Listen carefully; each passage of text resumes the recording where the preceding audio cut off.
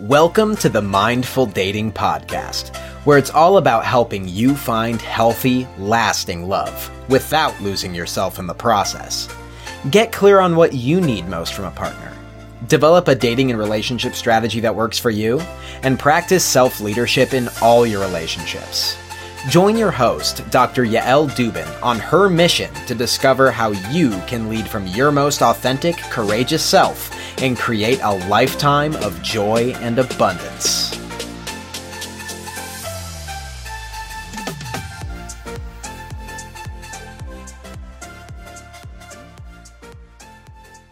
Hello. Happy Thursday. It's Thursday at the time I'm recording this. It's really nice to be back here. The past few videos I've done have been pre-recorded and set up to run when I've been gone. I went to Nashville to see my bonus daughter graduate from Vanderbilt, which was an awesome trip. And Nashville's adorable. If you haven't been there, I totally recommend it. It's adorable.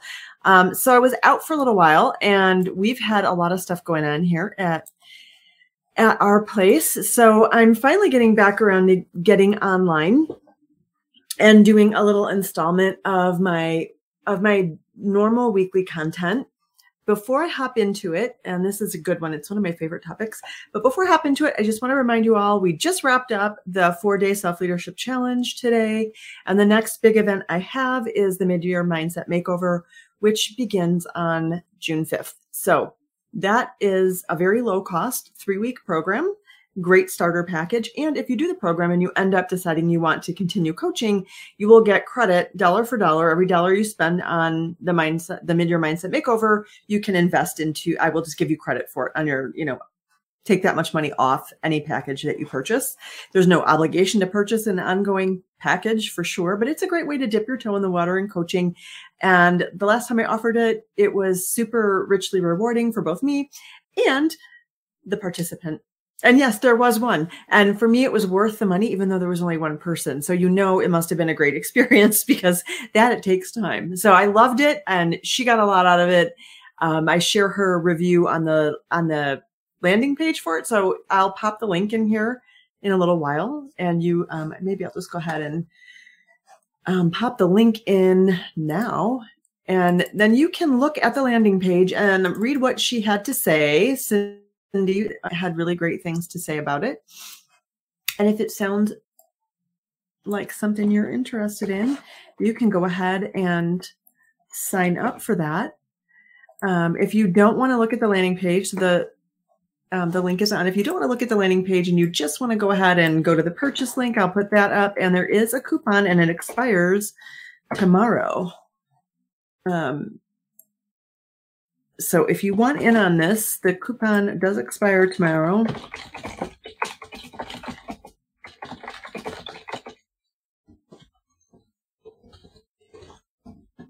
And that's the coupon code. So you have all the information you need right there in the chat. I can't see the chat because of where I'm streaming to.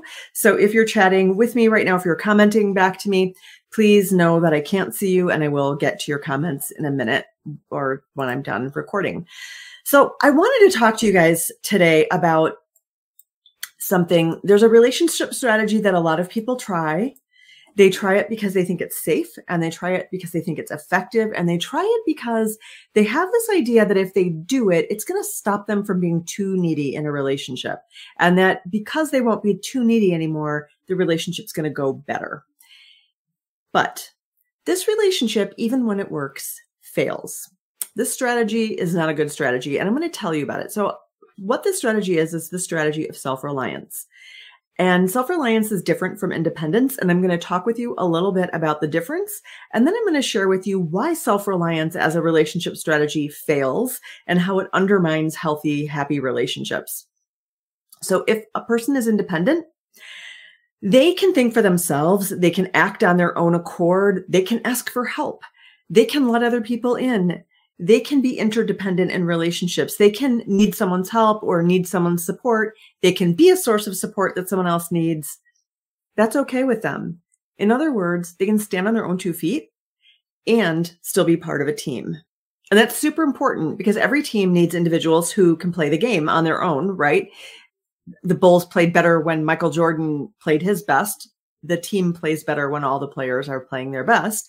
Everybody needs that individual ability. And then we have a team that goes together. Self-reliant people, on the other hand, they must do it by themselves. It's not that they can, it's that they must. They can't ask for help, and they can't even allow someone to help them. They must do it alone. Letting other people in, accepting help from other people, feels like weakness to someone who has chosen self-reliance as a relationship strategy. They don't know the difference between interdependence and codependence. So for people who are choosing self-reliance as a relationship strategy, it feels like the smart thing to do because it feels like, oh, I'm getting away from codependence. And, therefore I have to set these huge, strong boundaries. And I want to suggest for a second that this relationship strategy fails for a couple of reasons. And the number one reason is that this is actually an expression of avoidant parts. This is not self-energy talking. This is not the place within you where you are whole, where you are creative and resourceful. It's not the place within you where you have calm, clarity, compassion, and courage. It's actually a defensive posture that a part takes. And from this defensive posture, this part is really deep inside saying, I can't trust anyone, I can't count on anyone, and I'm never going to again, because if I count on them, they're going to let me down. And this part tells you that, the way to not be codependent, the way to not get caught up in relationships with narcissists, with addicts, is to be super self-reliant. The problem is with this strategy that it undermines healthy relationships to the point that you still aren't getting your needs met. And you still aren't able to have a healthy relationship. You might think you're doing better because you're all on your own, standing on your own 2 feet, but you're not actually in the kind of interconnected relationship that is actually healthy for people. And there are 2 important things about that. And I want to talk about this on 2 different levels right now. The first level I want to talk about it on is on the personal level and the personal outcomes to you of being someone who can't let someone in, who can't really be part of a team and allow yourself to need and rely on other people at all. There are some problems that it causes for you as a person. And the second is the problems that this sort of perpetuates out in the rest of the world right now, like the bigger macro level thing that we're all living within and living through. So on the first level, where it's just you as a person, when you give into that defensive strategy, when you give into the narrative, and it might be even in popular culture, well, if you have an interdependent relationship that's codependent, it's horseshit. In truth, we're all interdependent. We all need people. And I'll say this a million times. Now you'll hear this on my video. You'll get tired of hearing it. You didn't make the clothes on your back. You didn't grow the food you eat. I didn't make my glasses. You didn't build your car. You didn't build your home. You really don't keep the lights on in your house. There's like a whole company that does that for you. You don't see to your sanitation. You didn't build the streets. Like, we rely on each other for everything. And that's a beautiful thing. It's beautiful. If we care about the world, it's because we care about humanity and we care about what we can do in it. And we are all in this together. Whether we agree or not is a different thing. We are all sharing this planet at the same time. So you need people. You can't get out of that. And to pretend you do is to live a lie. So that whole self-reliant thing, I can do it all myself, you really can't. No one ever could. We've always needed social groups. So when you're living in that lie place, you're not really in alignment with reality. And furthermore, you're living in complete odds with how you're biologically wired. We're wired, most of us. There are some people who are wired very differently, but it's not the average, not under the bell curve. It's a couple degrees, a couple of sigma events out. Most of us are wired to need connection. We need other people. It's like biologically wired in our brains to seek close people. And actually, just as an interesting weird aside, some studies, and I don't know the actual sources, so if this turns out to be hogwash, I'm sorry, but some studies have demonstrated that the most people we can really take into our medium level circle is about 150, that we can have 150 people in our lives that we really kind of care about. And then beyond that, it's super hard. And people become sort of anonymous to us, which is going to get into the second piece in a minute. But right now, the thing to know is that we are definitely wired for attachment. attachment. We are wired to connect, wired to attach, and to adopt this self-reliant posture that says you don't need other people and to be pushing away all the time is to not deny your biological reality. And as you might not be surprised to know, there are some biological effects of trying to live that way. Because your biological reality is you are wired to attach, wired to connect because it helps you stay healthy physically.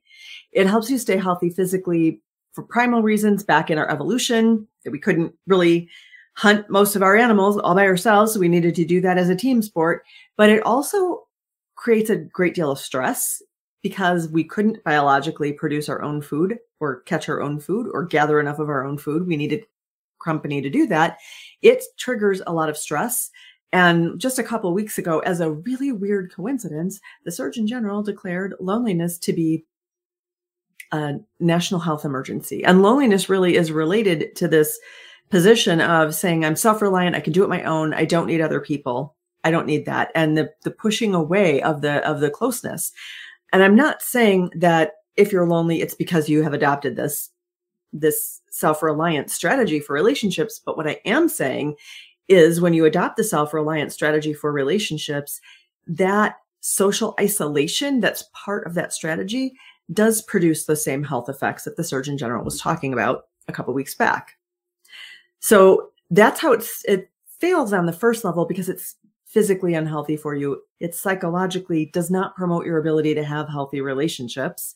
And when you don't have healthy relationships and you don't let people in and you can't form that commitment, you just end up sort of in a reinforcing circle where you continue to believe you can't trust people because you don't try. You don't test the waters. You don't learn, you don't heal the parts that have been hurt, and you don't learn how to take baby steps towards trusting people and learning what you can trust them for and how much, et cetera, et cetera.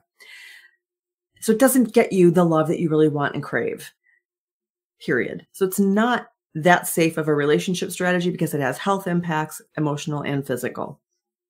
And so that's one level, but then let's talk about the macro level that we're living through right now.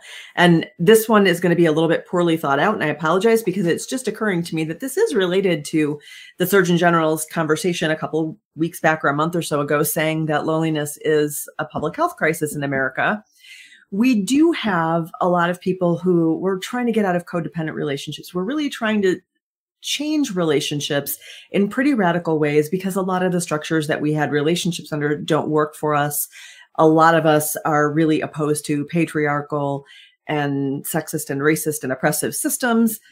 And I think those are all valid points and all reasonable goals to include more people in the benefits of culture. The problem is that a lot of the stances that people are taking against relationship, actually, it's a push. It's not a self-led, hey, I actually want to expand my circle of relationships and create relationships with people different than me. What it becomes is I can't trust people. I can't trust people. I don't want to know those people. I can't trust those people. And that disposition is adding to a lot of the problems that we're experiencing on the macro level.